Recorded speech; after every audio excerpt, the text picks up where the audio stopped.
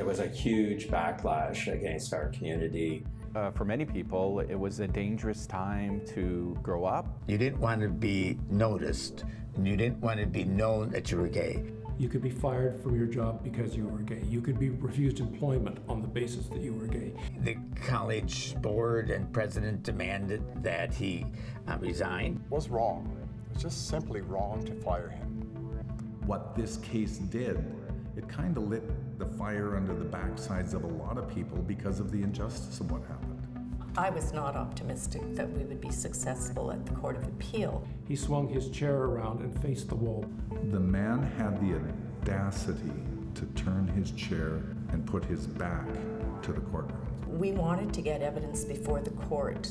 The heightened risk of suicide, the numbers of deaths. Justice McClung's ruling may be the most homophobic ruling in the history of Canada since the Charter of Rights came into effect. If we're going to do this, we're going to the end. We're going to go to Supreme Court.